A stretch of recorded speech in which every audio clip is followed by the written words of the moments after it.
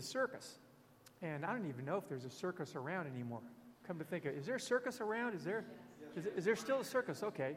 There's a Shriner Circus, the guys in the little cars. Okay. Well, one of the coolest parts of the circus for me when I was a kid was when the animal trainer put his head in the lion's mouth. Now, I don't know what that says about me, but when I heard that there was going to be a man put his head in the mouth of a lion, I thought, I got to see that. You know, when you're a kid, there's lots of things that you're curious about. And we lived on the edge of town. You know, we didn't have electronics. We didn't have a lot of things that kids have today. Our world was really simple. We made a lot of things with our hands. We used to go and steal pieces of wood from construction sites to make tree houses. It was a different world. But I remember the idea, because I saw on TV lions like attacking people. And so the idea that someone would risk their life by putting their head in the lion's mouth introduced me to the concept of risk and reward. Okay? Now follow with me here. I've already lost some of you. I can tell.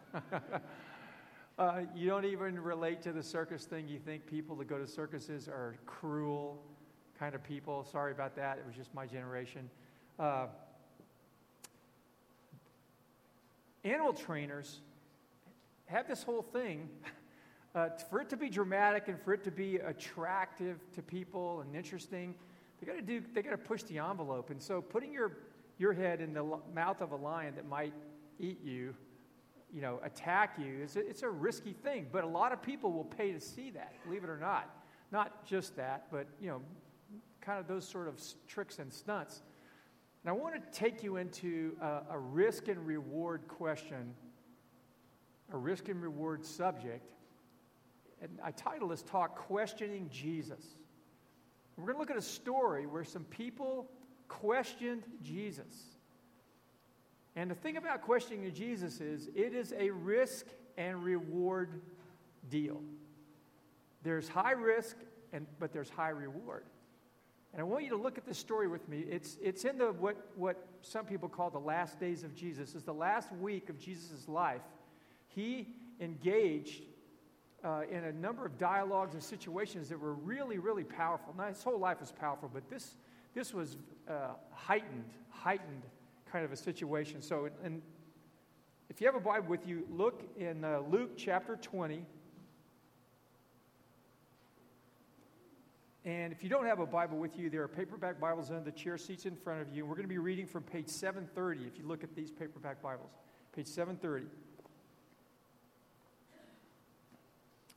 So I'm going to start reading in verse 1. It says, "One day, as he was teaching the people in the temple courts and preaching the gospel, the chief priests and teachers of the law, together with the elders, came up to him. 'Tell us by what authority you're doing these things,' they said. 'Who gave you this authority?'" Because he'd come in the temple, if you hadn't read before this, and he turned over tables, and he just challenged the way things were going in the temple, which was the center of Jewish worship. And he said, "This is a mess. This is like wrong." And Jesus didn't have any official standing. He wasn't a trained rabbi. He didn't have any credentials. He was from a bad part of the country, kind of disreputable family. He had some, suspect kind of things about his life. And so when he came in and started really overturning the apple cart, so to speak, they wanted to know, what's the deal with this? Why do you think you can do this? He replied, "I will also ask you a question. Tell me, John's baptism, was it from heaven or from men?" So he asked them an authority question. So they stop and they go, hold on, hold that thought. They go off to the side, and all the religious leaders, this is like all the most important people in the religious world in Israel got together and had a little conference about this question that Jesus posed to them. They posed a question to Jesus. This is what rabbis often did, by the way, is when they were asked questions, they would ask a question in return. And it wasn't like a game. It was a way of drawing people out to think through the answer. And so you would be asked a question, you would answer that question with another question, and then oftentimes another question would be posed to you, but the answer would be in the question, but it would also seek more information. So it was an unusual kind of dialogue. Today we call it the Socratic method. So they they discussed it among themselves and said, if we say from heaven, he will ask, why didn't you believe him? But if we say from men, all the people will stone us because they are persuaded that John was a prophet. So they came back to Jesus and they answered, we don't know where it was from. Jesus said, neither will I tell you by what authority I'm doing these things. So I want to talk today about the whole idea of questioning God, and in particular of questioning Jesus. Because that's a kind of cheeky thing to do. Some people would say, who are they to question Jesus? I mean, nobody's supposed to do that, right? Nobody's supposed to challenge Jesus. Is it okay to do that? Now, sometimes people will go, well, hold on. You know, I've read the Bible, I've read parts of it, and people ask Jesus all kinds of questions. And sometimes they're very pointed questions. And then if you know the Bible a little better, you start thinking, yeah, there's a lot of places in the Bible where God really, in fact, challenges us to bring our questions about him to him. Not to just stuff them down, but to raise those questions, raise them to him.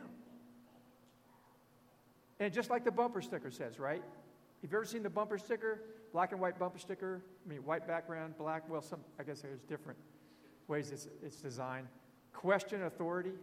How many of you seen the bumper sticker? Okay. It used to be all over the place. It's not quite so hot anymore. I guess just because everybody questions authority now. Nobody needs to be reminded to do it anymore.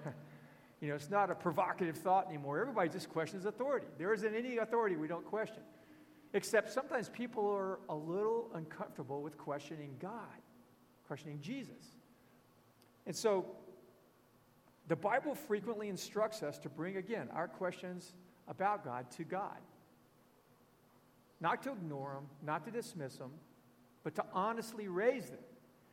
And so here's the thing. This is my point I want you to take away. Questioning Jesus, which is another way of saying getting real, questioning Jesus carries risks and rewards. And we saw in this story the risks and the rewards. And I think it's important for us to grapple with this kind of question, because this is a game changer when you get this.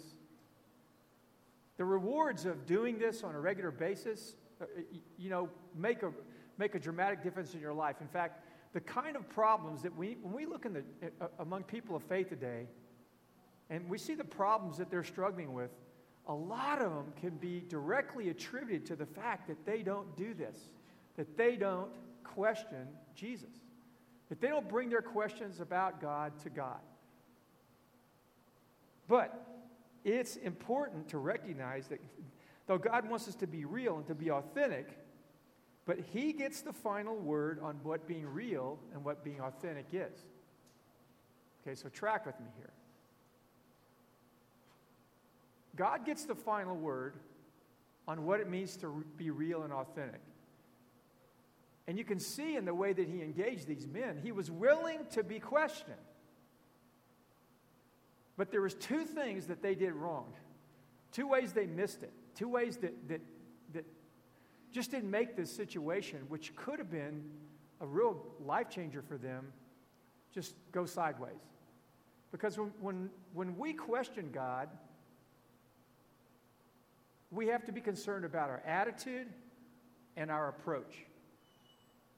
And you can see in this group of men, religious leaders, their attitude wasn't great, and their approach was clearly wrong.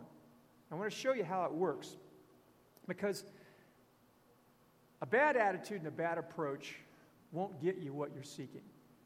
And God's waiting for us to bring to him our questions. He's waiting for us to bring to him our struggles, what we're really facing and wrestling with in life. He really wants us to voice those things to him. and to other people, believe it or not. But he wants it to do it in a way that is constructive, in a way that gets the results that we're really looking for. So let's look at the attitude first. They had a real simple question for Jesus, right? I mean, they kind of said it and rephrased it just in case, Jesus, you don't get what we're asking. So what did they say? They said, tell us by what authority you're doing these things. Who gave you this authority? Now, something can be said in different ways depending on the tone or the inflection. And you can create a completely different impact, right? So they could have said to Jesus, who gave you this authority? They're seeking information, right? Who gave you this authority? Or they could say, who gave you this authority? I mean, there's other ways you could say that, right? And one of them is like, they've already made up their minds, and this question isn't really a question seeking information. It's really a put down. And I think the way Jesus responded, he heard in their question, and he saw at this point, they were really looking for information. They had their minds made up, and their attitude, because a lot of times our attitude does reflect what's going on in our heart, doesn't it?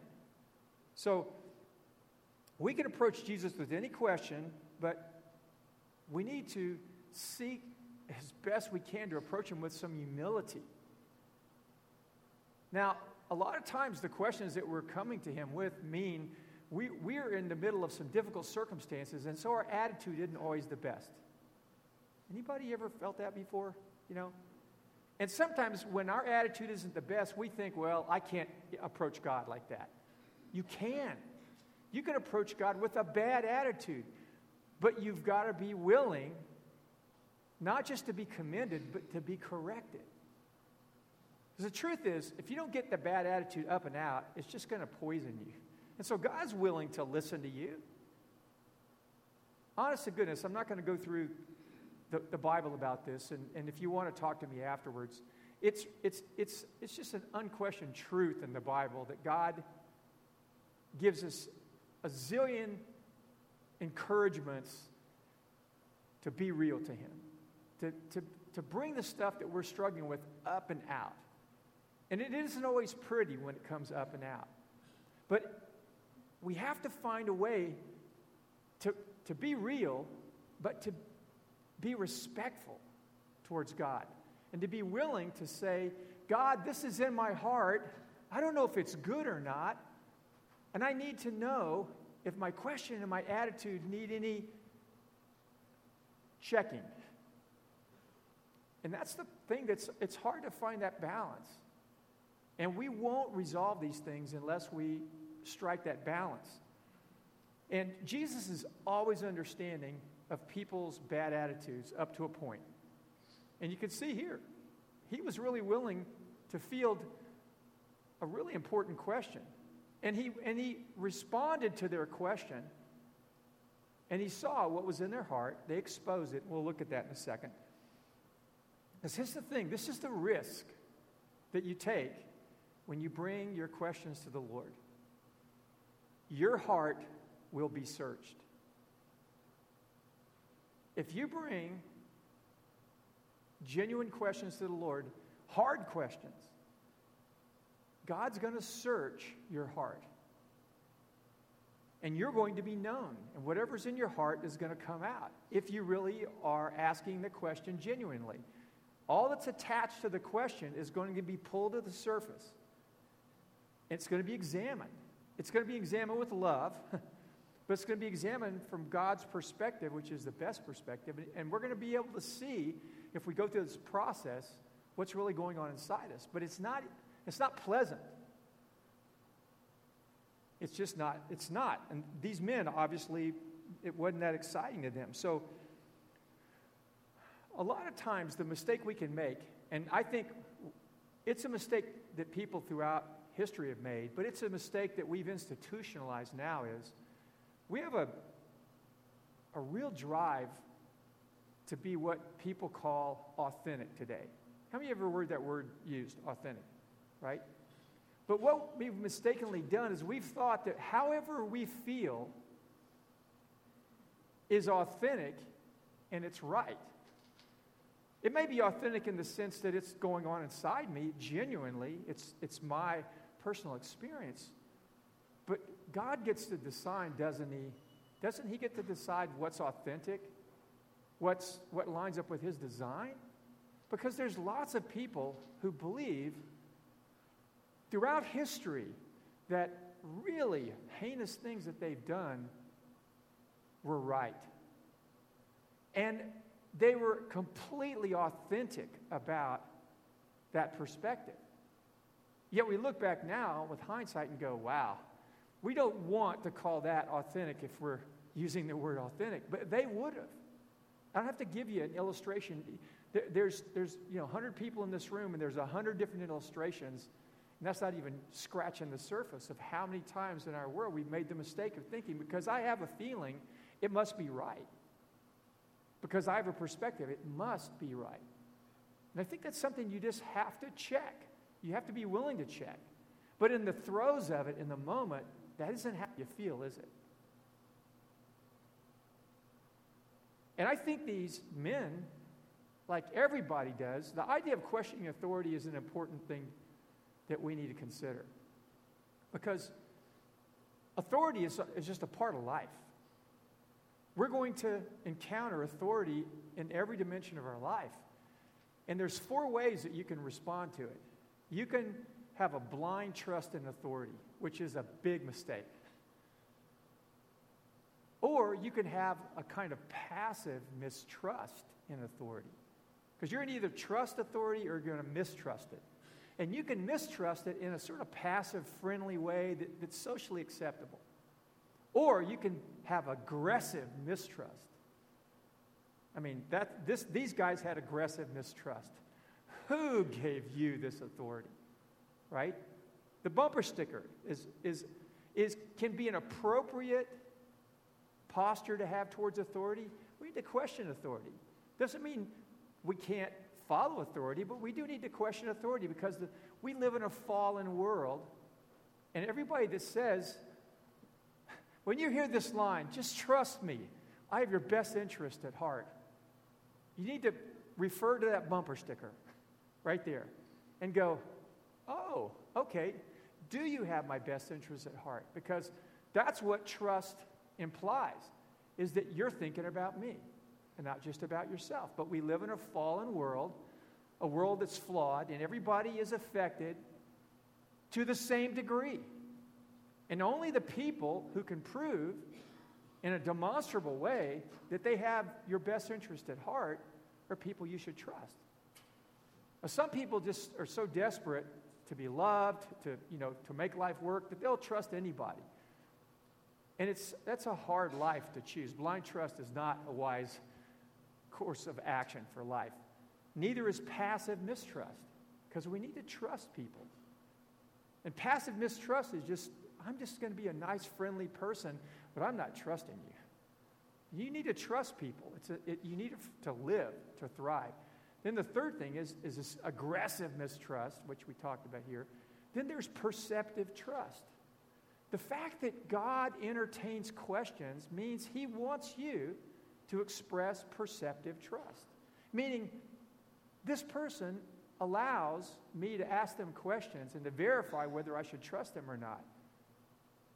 That's a good reason why you should consider trusting them if they're willing to be scrutinized and they're willing to entertain your questions and your pushback.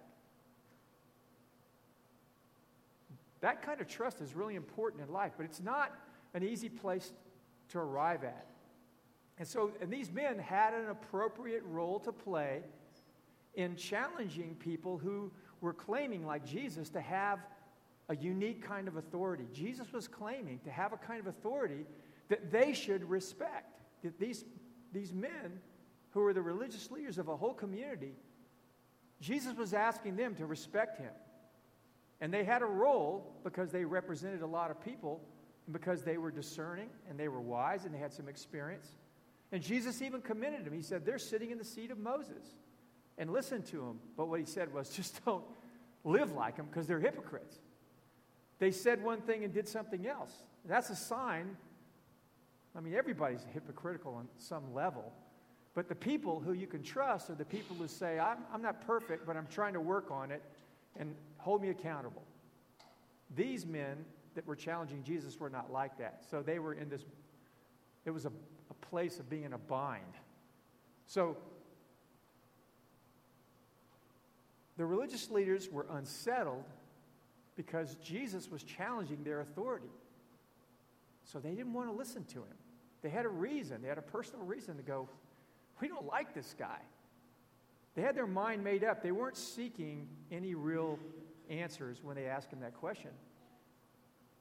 They were, as you'll see around this last week, they were just trying to trip him up. They were trying to trick him. They were trying to find a way to undermine him. And this is, to be honest, this is what all of us do. God's authority challenges us. God's authority makes us uncomfortable, just like it made them uncomfortable. But he's not making us uncomfortable because he's mean. He's making us uncomfortable because he's perfect and we're not. And so we encounter this friction. And it's not a comfortable thing to experience. And these men experienced it. And they're an example. It was okay for them to ask him these questions. But it was their attitude that was the problem. Their attitude revealed something going on in their heart. So they knew enough about who gave Jesus the authority to do what he was doing at this point. This is 3+ years into Jesus' life, his public life. He's done miracles. He's challenged hypocrisy and injustice. He's raised people from the dead. He's cast out demons. He's loved people. He's taught things that are wiser than anybody's ever taught in history. And at this point, they didn't need more information. They had all that they needed, but they weren't willing to live up to the light that they had. And so Jesus pressed them a little bit. He saw they're obstinate, and he just, I can't help you. He wouldn't answer them. And I'm going to talk about that silence in a second. But the other part of this attitude and approach is the religious leaders wrestle with their questions, but they didn't wrestle honestly. Did you see what they did? They asked Jesus a question. Jesus answered them. Then they went away and they talked amongst themselves. They just went into a little echo chamber. They just talked to the people that agreed with them already. All of them were already of the same mind. They didn't want to submit to Jesus. Do you think they were going to get any other answer than what they got? Now, if you want to know how God wants us to approach asking him questions, imagine a triangle, just in your mind, a triangle. God is at one point of the triangle, we're at another point, and a community of wisdom is at the other point. And we're supposed to engage God.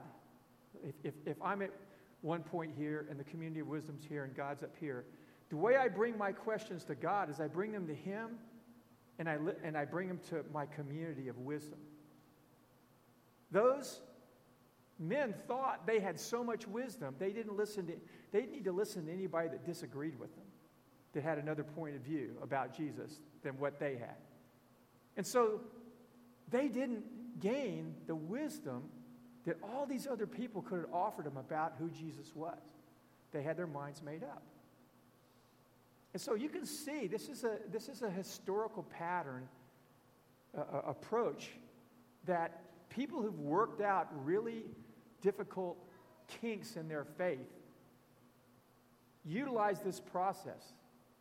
They talk to other people who were at least as wise, if not wiser than them, and they talked to God, and they did it openly. These men, they only talked among themselves, and they wrestled with their questions in this echo chamber. And so they only got silence. Jesus replied, they replied, and he just said, I don't have anything else to tell you. Now, here's the thing about God's silence. How many of you ever prayed and you heard back nothing? Really, I want you to raise your hand. Okay. let's just be honest. Isn't that frustrating? Like, God will speak to me about things that I don't want him to speak to me about, and then when I want him to speak to me, he doesn't speak to me? What's the deal with that? I can feel a little compassion on these men here because I've been in their place, and you have.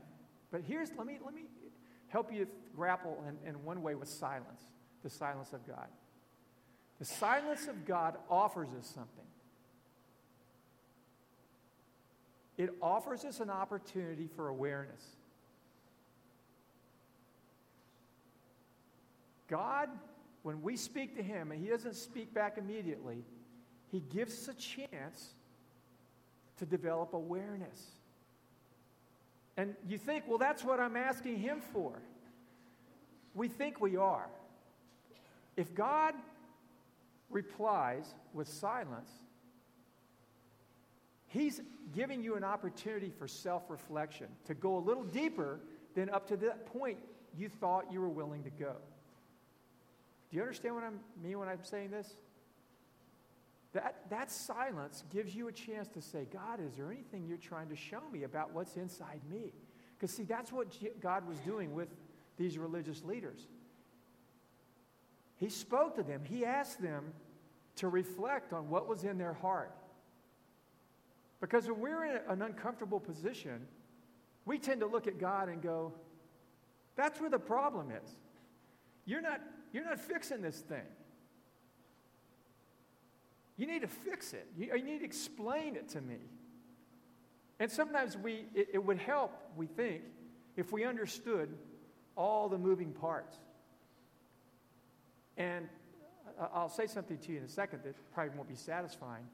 But the most important thing that we need almost always is more self-knowledge and more self-awareness. And we don't get it when we're talking. We get it in silence.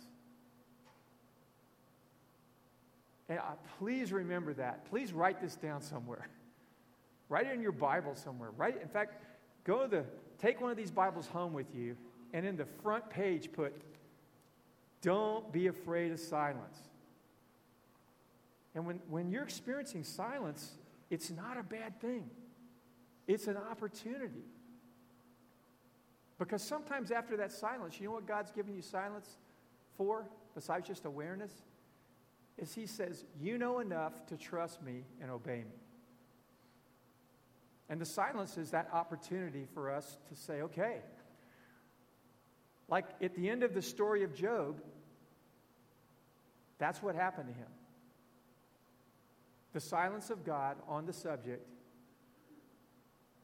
was Job's invitation from God to trust him.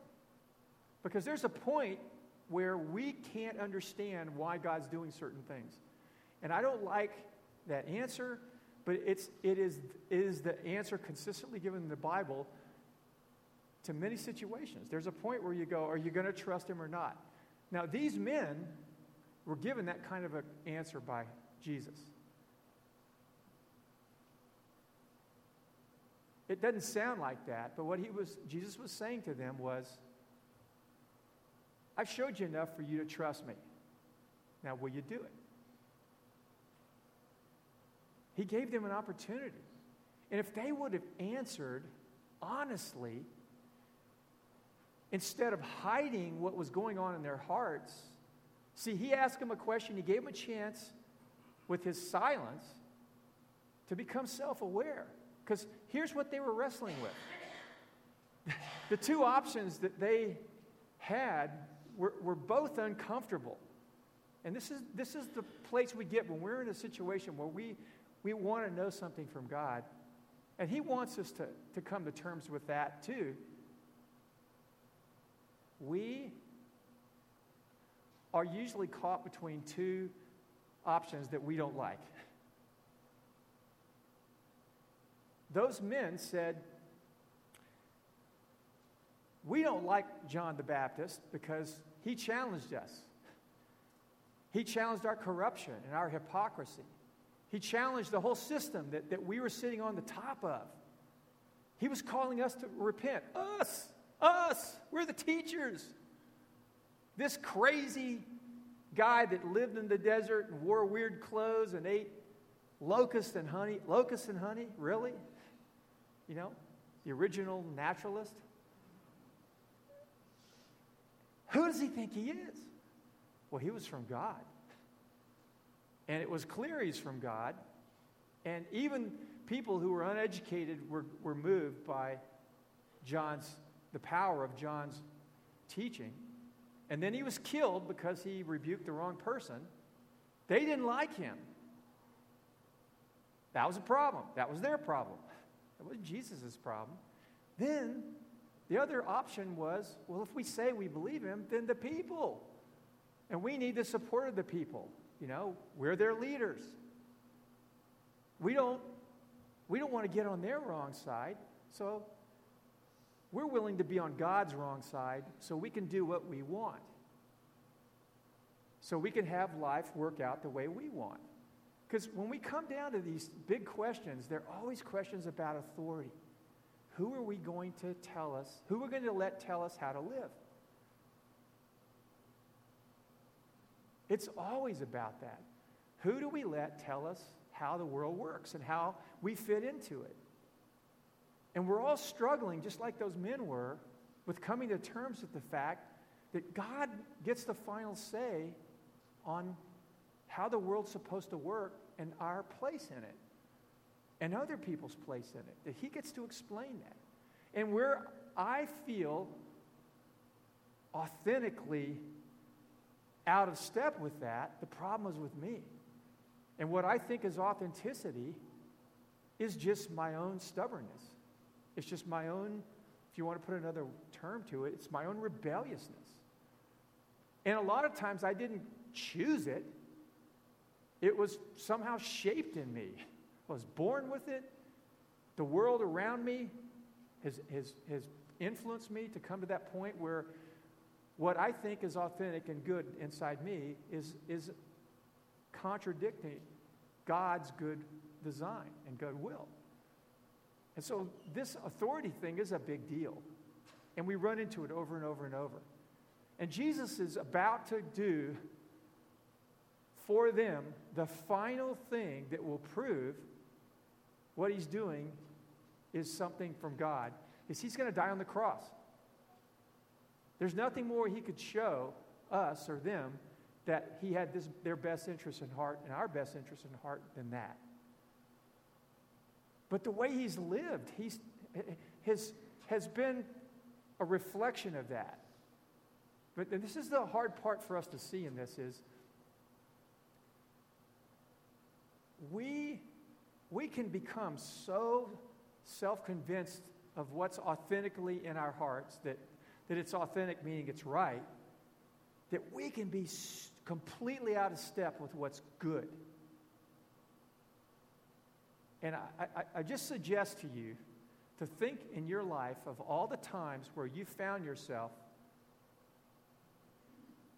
behaving in a way that later on you went, oh, how on earth could I have ever said that or done that? And if you recall, in the moment, you were so full of such righteous indignation at how right you were and how it was so wrong for someone to contradict you and challenge you and push you. And the people weren't pushing you with any meanness. But you couldn't see how selfish you were being. That's our condition. And that's what was happening here. And so this silence that he gives them, he gives us. Now, here's the cool thing. The reward for questioning Jesus, the reward for bringing your real stuff up and out to him and to other people, because authenticity needs to include a social dimension, being authentic with God and being authentic with people. Remember that little triangle I've tried to frame in your mind? The coolest thing about questioning Jesus is the first reward you get is you meet Jesus. There's nothing better than that. They met Jesus. They met God in the flesh. So it's cool to question him. Secondly, their heart was searched, which is a reward. I said it was a risk. It is a risk. But to have your heart searched is a good thing. Have you ever had a question about your health and, you exhausted Google? You spelled the word every way you could think of. You went to, mayo.com and mommy.com and, all the weird sites on the dark web that you could find to figure out what was wrong with you. And then you decide, okay, maybe I'll go to my doctor and I'll ask him, maybe, these guys they're all in it for the money. I'm going to go ask my doctor. And the doctor says, you know what? You just got a little infection. And here's how we're going to treat it. And all of a sudden, whoa, wow. But he did do a little exam, drew some blood. For guys, maybe put you in some awkward positions. It wasn't fun, but you walked out of there and you followed the treatment and you feel better and you go, wow, all that agony and this is a lot better than I thought it was going to be. When God searches our hearts, after it happens, I have all this anxiety moving up to that point, and then when I allow God to search my heart, it's just so much better than I thought. It is. But it never changes. That I don't like it, and moving into it. As I think about it, being authentic with God and with other people, and really bearing the deep stuff inside me, I just don't want to do it. Don't you feel like that? You're looking at me. I'm not sure if you just don't want to say or you don't get it. But you don't. None of us do. So the last thing is you will get the answers you need. You'll get the answers you really need. You might not get the answer you want in the moment. Like I said, the silence of God or God's invitation for you to trust Him and obey Him and move forward. But you'll get the answers you need. He promises. Those men got the answer they needed. And it wasn't cruel. It wasn't critical. It wasn't mean. It was wise and it was genuine and it was life-changing for them. Now, they could have still come back to Jesus after that. Do you see that? This wasn't like Jesus said that, and I think He just stood there and waited. Because they could have said, no. You guys, this wasn't working, this thing we did over here. Our little echo chamber is not working. There's something about this guy we need to press into. And this is the thing about this approach is, it isn't a one-shot thing. I tell God something, I tell people something, and then it's all fixed. It's really like this process we work and we work and we work because I want to get to the bottom. We need to get to the bottom of our attitude. We need to get to the bottom of what's going on inside us and say, I don't think this is the way it's supposed to be, and I don't have any answers inside me. I'm going to pursue Him until His answers break into my life, until things change. So I want to ask you a question. There's a lot more I could say about this. Anybody have a question you want to pose about this, about the attitude part or about the approach part, before I close? I'm sure I've exhausted every question, but just in case.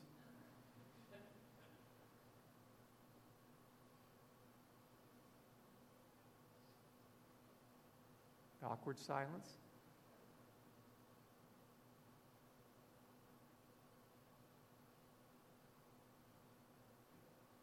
So you get the idea that questioning Jesus, then, let's just pull it to a close. Questioning Jesus is the way to get real. And He wants you to question Him.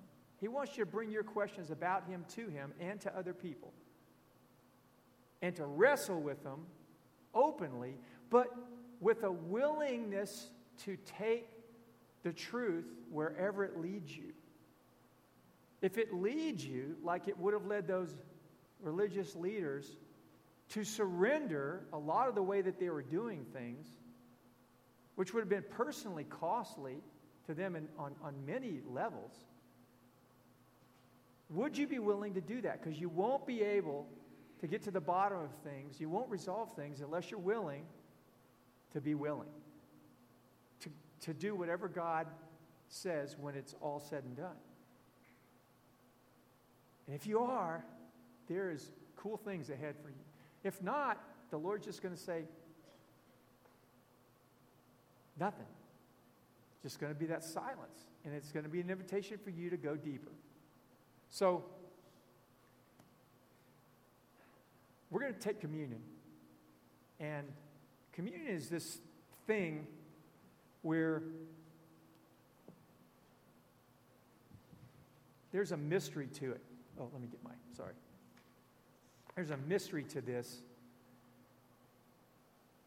But when we encounter God and the bread and the wine, we're encountering Jesus, and we're encountering the story of the good news about why Jesus went to the cross for us. And we're in this place, like this is the thing about questioning God is, we're in this tension, this place of tension of saying, something's wrong. Something's wrong, and it shouldn't be this way. And I want to know what you think about it, even if it means I'm part of the problem.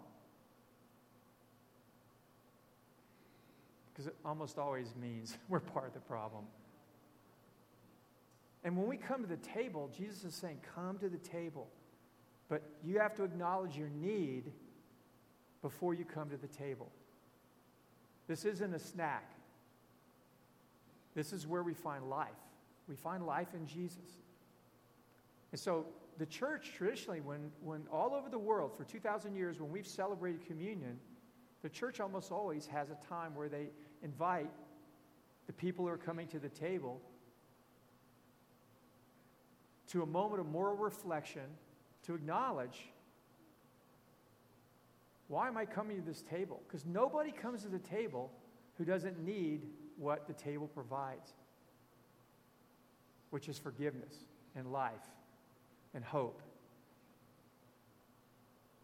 And that sometimes you come to the table and it's not so much the sin you've committed, it's people have sinned against you and you're reacting horribly, equally as bad to their sins against you. And so sometimes you're coming with this burden of, I need to let go of this. Doesn't mean you have to trust them, or it doesn't mean you're saying that what they did was right, but you can't keep judging them because you're coming to a place where you're asking God not to judge you. And you can't hold those two things together. They ruin you. They ruin community. They ruin everything. Because that's pride. That's competing with God. And you're coming to God and saying, God, change my heart. Free me. Make me the best version of myself. Make me like Jesus. I'm coming to Jesus. I'm taking the life of Jesus into me because I want to be more like Jesus. And then none of us know how much there are parts of us that still don't want to be like Jesus. That's what the process of following Jesus is. It's a process of what we call sanctification, where we become more and more like Jesus. But this is where we do it. This is one of the key places we do it. So I want you to confess with me. There's a little prayer. And then after that prayer, I'm going to pronounce forgiveness. And then we're going to take the Lord's body and blood. We're going to ask Him to pour salvation into our hearts in a fresh way. That we're children of God already. And our sins, past, present, and future, are forgiven. But we're coming to acknowledge where, in recent memory, we've fallen short of the life that He lived and He is inviting us into. He was going this way, and we just kind of went our own way. And now we're coming back and saying, I want to walk with you again, Jesus. Come and change me. So why don't you stand with me? And I'm going to repeat a phrase. This is just a prayer confession. You repeat it with me. Our Father in heaven, we've sinned against you and against our neighbor in our thoughts, in our words, and our deeds, through ignorance and through weakness, and through our own deliberate fault. We have wounded your love and marred your image in us. We're sorry and ashamed and repent of all of our sins. For the sake of your Son, Jesus Christ, who died for us, forgive us all that is past and lead us out from darkness to walk as children of light. Amen. Now, Almighty God, our Heavenly Father, who in His great mercy has promised forgiveness of sins, to all those with heartfelt repentance and true faith turn to Jesus, I just say in His name, have mercy on you. May He pardon and deliver you from all your sins, confirm and strengthen you with all goodness, and bring you to everlasting life through Jesus Christ our Lord. So the night He was betrayed, He took bread, and He broke it, and He said, this is my body, broken for you. And the night He was betrayed, He took the cup, and He gave it, and He said, this is my body, my blood that was shed for you, the forgiveness of your sins. So Lord, we thank you that you make these elements life-giving to us, that they represent Jesus, your Son, that, Father, you gave Him for us, and He gave Himself in our place to die on the cross for all of our crimes, the crimes of all humanity. We thank you for the power of your life that's revealed and released when we trust Jesus, when we surrender to Jesus. We've confessed our sins now. We pray that your life would pour into us. And Lord, it would pour into us and then pour out of us to this world. Shape us to be more like Jesus for the sake of the world and for your honor and glory. So whoever's going to help with the communion, if you could come grab these